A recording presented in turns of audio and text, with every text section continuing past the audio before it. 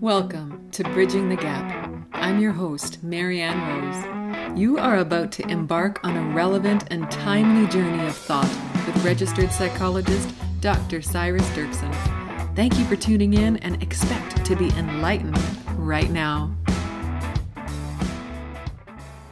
Hey there. Hi, Cyrus. How are you doing? I'm doing great. It's good to get going on episode 3. This is fun. Yes, this is. I'm so thankful that we get to share important information with people and everything that's on your heart. We have some great conversations to give insight. And so what is it today? Well, today I wanted to talk about awe and the experience of awe. So that's A-W-E, the feeling that you are in something grand, in something majestic potentially, and it's an amazing feeling. And how do we get that feeling? When does it happen? Those kinds of things. There's just something really interesting to talk about. Well, when I think about awe, I think about every time I look up in the sky when things are very simple and peaceful. There's all kinds of different ways to experience awe. Mm-hmm. Would you say it's like a physical experience primarily? What goes on? It's an interesting question to think about what's actually going on. I'm not actually sure exactly what parts of the brain are being activated in that moment, but I do know that there's 2 primary ways that have been identified to create awe. And the first is the one that you're talking about, which is the feeling of vastness. It's an interesting dynamic because good things happen when we feel good about ourselves or when we feel big in the world, like self-esteem, feeling like you're important or valuable, but this actually happens when you feel small. So if you feel small and maybe even insignificant, it can create a feeling of vastness around you, very much like when you were talking about looking up at the night sky. And that feeling of being small can create this feeling of awe. And so it's an ironic, paradoxical feeling of like, if you feel small, you'll feel something bigger than yourself around you. So why is that valuable? What can we learn? And why would we want to be in awe? Well, I think the first reason that I would say just personally is that it feels good. But there are some benefits to actually feel this feeling, and one is to feel more connected. People who experience awe have improved critical thinking. People have an increase in positive mood. They have a decrease in being materialistic. So I think it kind of shifts your values. It's not so much about what's happening right now. Who cares about what kind of car I drive? Look at that night sky. I'm not the biggest thing in this world. My problems aren't the biggest problems. There is a big universe out there, and that can be kind of, I think, a corrective emotional experience for people where we get caught up maybe in things that are insignificant. And so it helps to correct that and help us to realize kind of what's really going on and how big the universe really is. I think it's really important that we do receive correction and we are able to be teachable. Why would we need to be corrected, though, from feeling too big if it's better to feel small? Yeah, it's interesting because I think when we feel too big, all of a sudden our problems can feel kind of overwhelming. We can become overwhelmed with our own significance if we perceive ourselves that way. And I think we could say that, potentially we're designed to function better when we function in a more of an honest way, which is that we're not that big. So I think when we come into a more honest view of ourselves where, there's billions of people on a planet that has billions of other planets and billions of other stars, and you just kind of get that corrective experience of this is what's honestly happening right now. There's lots of other people, lots of other problems, and when we live in that honest fashion, it seems to help us emotionally, and I think that's just really cool. I'm thinking about the opposite of the honest. Is to be dishonest, then is to make yourself bigger than everything else around you. It's interesting because it kind of ties in with the second way that people experience awe. The second way that people experience awe is what they call a need for accommodation, which I don't think explains it very well, or it's hard to kind of figure it out just from that. But the need for accommodation means when you realize something that you didn't know before and you have to correct the way that you're thinking. So if it's like this aha moment, it's like, oh, that's how that fits together. I could still remember in grade 2 when I was sitting or standing at the chalkboard and all of a sudden multiplication made sense to me in some way. I don't remember the details of the experience, but I remember it just fitting together and it's like, oh, that's how that works. And that can create an experience of awe for us. So when we learn something new, when there's a new revelation, and that I think ties in with the vastness. I think that they're connected. So when you see this vast universe or something bigger than yourself, you need to accommodate the fact, like, wow, I'm not as big as I thought I was. Right. I don't know it all, and no one does. And to actually have that, sit down, be humble. Yes, be humble, right? And I often people think of humility as being less, but I actually see humility as being honest, as being truthful. Because if you start to think of yourself as too small, then all of a sudden you're dishonest in another way. But we want to just think of yourself as the correct size, which is, in the universe, quite small. So if I feel small and I look at the vastness, what's the medicine in that? That's a good question. They did this piece of research with people who were trying to create this experience of awe for them. So they had them go on a walk. And they told them, try to experience the kind of awe in what's around you. So they were going on these awe walks. So this is something you could try. If you're listening, you could kind of go on this walk and try to experience the awe around you. And what they found was that when people were doing this, they got smaller in the pictures that they took. So in the frame of the picture, they would make the trees bigger and the mountains bigger, and they would have themselves be smaller in the picture. So if you take a selfie and your face takes up the entire selfie, that would be the opposite of what these people were doing. They were kind of making themselves small in the picture. And as they made themselves small in the picture, they noticed that the people were smiling more in the pictures. They were happier. So we often think about increasing people's self-esteem by telling them how wonderful and important they are. But sometimes, I believe, we actually get happier when we realize how small we are and when we kind of appreciate what's going on around us.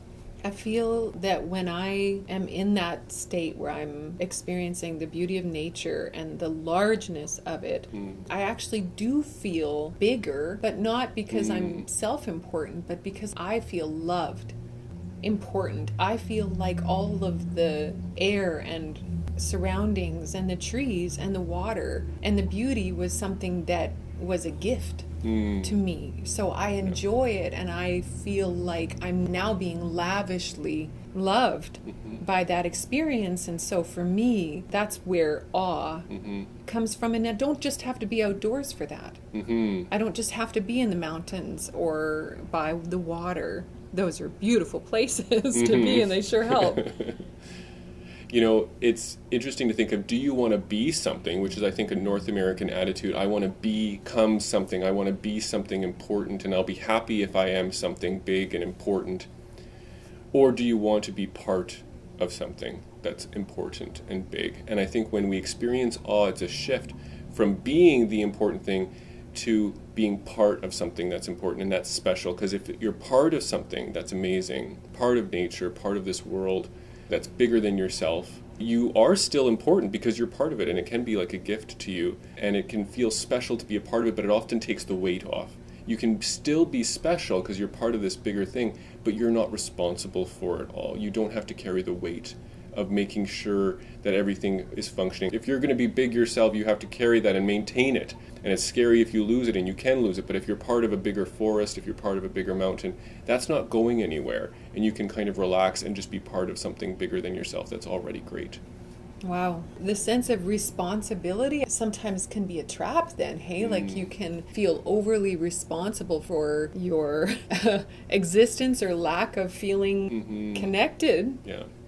If you have to make yourself important, that's a very troubling task. To make yourself bigger can be overwhelming for people, and to have to justify self-esteem and to find worth and have to say, well, I'm only worth something if I can do something or if I can become something. Well, then there's this huge responsibility and this potential for being worthless.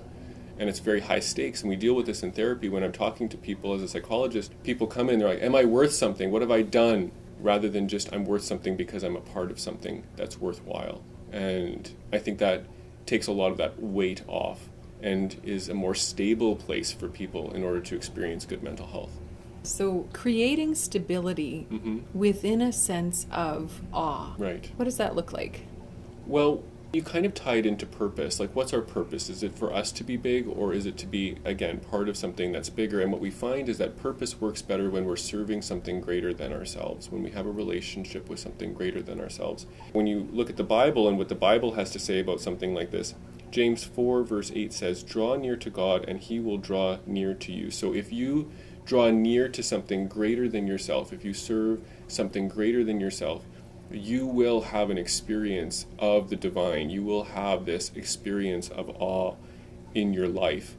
And that is stability. If you can be tied in, anchored with something that is immovable, then you become immovable. Because your success isn't just dependent on your own abilities, it's now dependent on that greater thing. And so people experience stability in the connection with things that are stable. That is so precious. And I'm so thankful that we can talk about this and grounding people in truth. Let's take a break and we'll come back and discuss it a little bit more, how we can have some practical applications.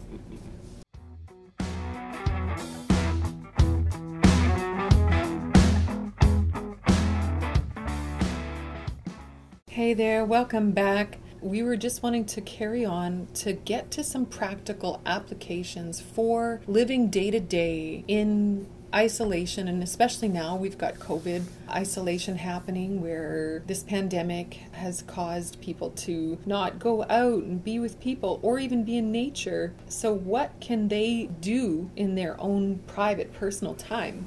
I mean, that's a really good question. And it's so obvious right now as we go through forced confinement, so to speak, when we're in these regulations of COVID-19. But there's a lot of people who live in isolation because of anxiety or because of other situations. I used to work in a prison where people were in solitary confinement and they would have to be obviously isolated all the time and indoors 23 hours a day. So this question was always there. And it's hard. It's hard when people are isolated. And I remember being in the prison, and my job wasn't to create good mental health. My job was just to keep them alive. So when you're in these situations, not a lot is expected of your mental health. But I actually believe that if you're in isolation, you can actually be quite free. It looks different though, and you have to be disciplined about it, you have to work at it, but people can experience high levels of freedom and good mental health in extreme situations that would generally even be considered torture, like being in a Holocaust camp or something like that. People can experience the feeling of choice, they can experience the feeling of freedom, even in confinement and isolation. So what would be a practice of that? There was this interesting study that was done on Christians, and what they had the Christians do was some of them were randomly selected to listen to lectures on the Bible, and I think it's in particular it's about the gospel. So they were just listening to these lectures. And the other group was told to meditate on the Bible, meditate using their senses to think about it and imagine it in detail, try to almost even smell it, try to see it, and to meditate that same amount of time as the people who were listening to lectures. And what they found was that over time, the people who were doing the meditative prayer exercises were actually having these experiences of awe. They were experiencing the divine, which brings us back to that passage of draw near to God and he will draw near to you. As they went into this place where they were meditating on something greater than themselves, they felt that touch back from the divine, and they had this experience of awe in that moment, even though they didn't leave their home. And so I do believe you can reach beyond the boundaries of wherever you are, but you might have to do it a bit differently. And so why is God great? Specifically mentioning faith. What makes him greater to get you out of your messes? I mean, the greatness of God is a huge, huge topic. In the context of this, however, one of the things that would be particularly relevant would be, one, his vastness. Just a feeling of being small in the presence of this greater, larger, much, much more powerful being who has good for you, who is intending good for you, is stabilizing for people. The other one is, as you learn about God, the greatness of him is revealed over time. So I can't just tell you everything that's great about God. That's a journey. And as you have that, what you call revelation, not just knowledge, but kind of like, wow, that's real. As you learn those things, that would be that need for accommodation where your mindset would be changed and there would be like, oh, God, you're this way. You operate that. Now I understand. So you get this feeling of awe from two things. at least we know about. One would be how great and grand and big he is, like looking up at the night sky. And then the other one would be like, wow, you are also amazing in your character. And as I learn more about that and how that works, I have that feeling of awe at your character and how you operate. And just that also feeling of being cared for. And I think that if we receive care for ourselves, that it is a way of recovering, helping. Isolation, when people are lonely. And either they're all alone or they just feel lonely, even in their relationship, because there's just a connection for them that they need. We are made to have connection with things like a divine being. We can be connected. It doesn't have to be another human being sitting in front of you that you have a relationship with. Psychology talks about how we can have relationships with things that aren't human beings, and you can have a relationship even with your car or your stuffed animal or even like a location like a city. We have the ability to have this relationship. You could argue we were made to have this relationship with something that you can't even necessarily see. So yes, like when you are connecting, like so many of my clients who are feeling this vastness will often actually feel afraid. They will feel paranoia. They will feel like there's something out there that's out to get them. So if you can connect, it's not just about connecting, it's connecting, but then also realizing that there's a goodness, a character there that is interested in you and has this good for you. And if you can do both of those things, it's extremely stabilizing. Don't get me wrong, if it's vast and scary, that's not stabilizing. But if it's vast and good for you, not always easy necessarily, but good, and has a good intention towards you, that is stabilizing. I think that resistance is one of the things that keeps a person isolated, alone, in negative thinking, and the resistance to receiving something good for themselves. Maybe cynicism has created an idea that it's not for them, they don't deserve it, it hasn't happened before, so why would it be any good now? It could be really challenging for people to believe that something is good and greater than themselves. And that can come from lots of places. One of the most common would be relationships early in your life. If you've had negative relationships early in your life, any authority figure will likely produce that feeling of, oh no, or trust. It's like I have to trust that something good is going to happen, where I had a relationship before where things that were promised, things that were supposed to be good, didn't happen. And if you have that previous experience, there can be a need to break down and adjust your expectations to believe that you're not a kid anymore. You know, you can experience good things, and there are other realities other than your family of origin. And that some of those things can be good, and that you can trust them. And that can be very difficult for people and scary, because you have to trust, and trust means opening up. And whenever you open up, there's a potential of being hurt. And so putting that trust, being vulnerable, can take a lot of time. And I think this is where that experience of awe can come in, when you kind of reach out and that divine God, draws near to you. It can create that sense of fulfilling a need, of connection, and it can build trust over time. I don't think it's going to happen it can, I guess, happen quite quickly for people actually, but you actually want to sustain that over a long period of time. And then what happens is you begin to trust, and your personality actually begins to shift, and you become a trusting person, you become more balanced. So the practical place is the practice of... Practice awe? Yeah, practice awe. I actually really like that. It's beautiful. I agree. I think that practicing awe would be a great way of looking at this, because what you're doing is you're practicing your connection with God.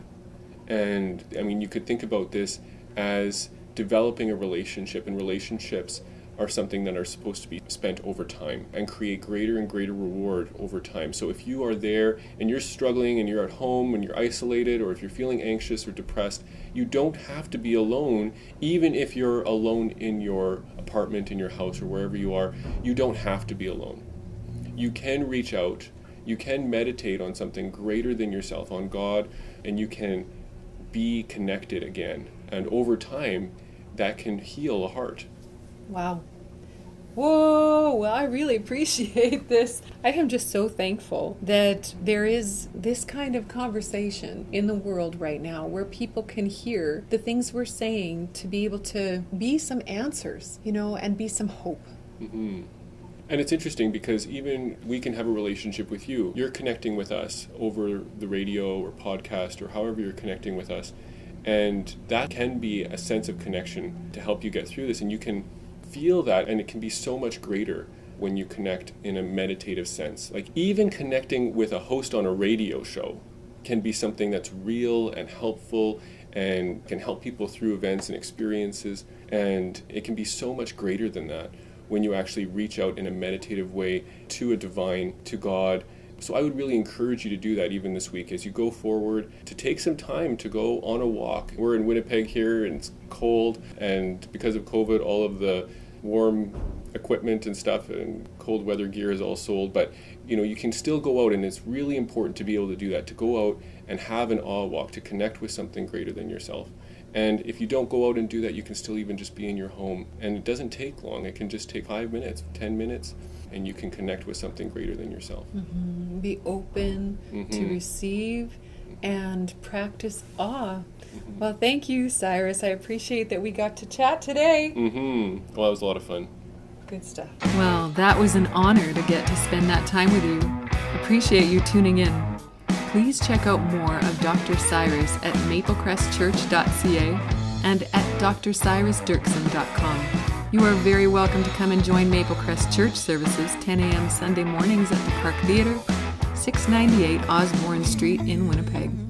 We look forward to seeing you. Thanks again, and tune in next time for Bridging the Gap. I'm Marianne Rose.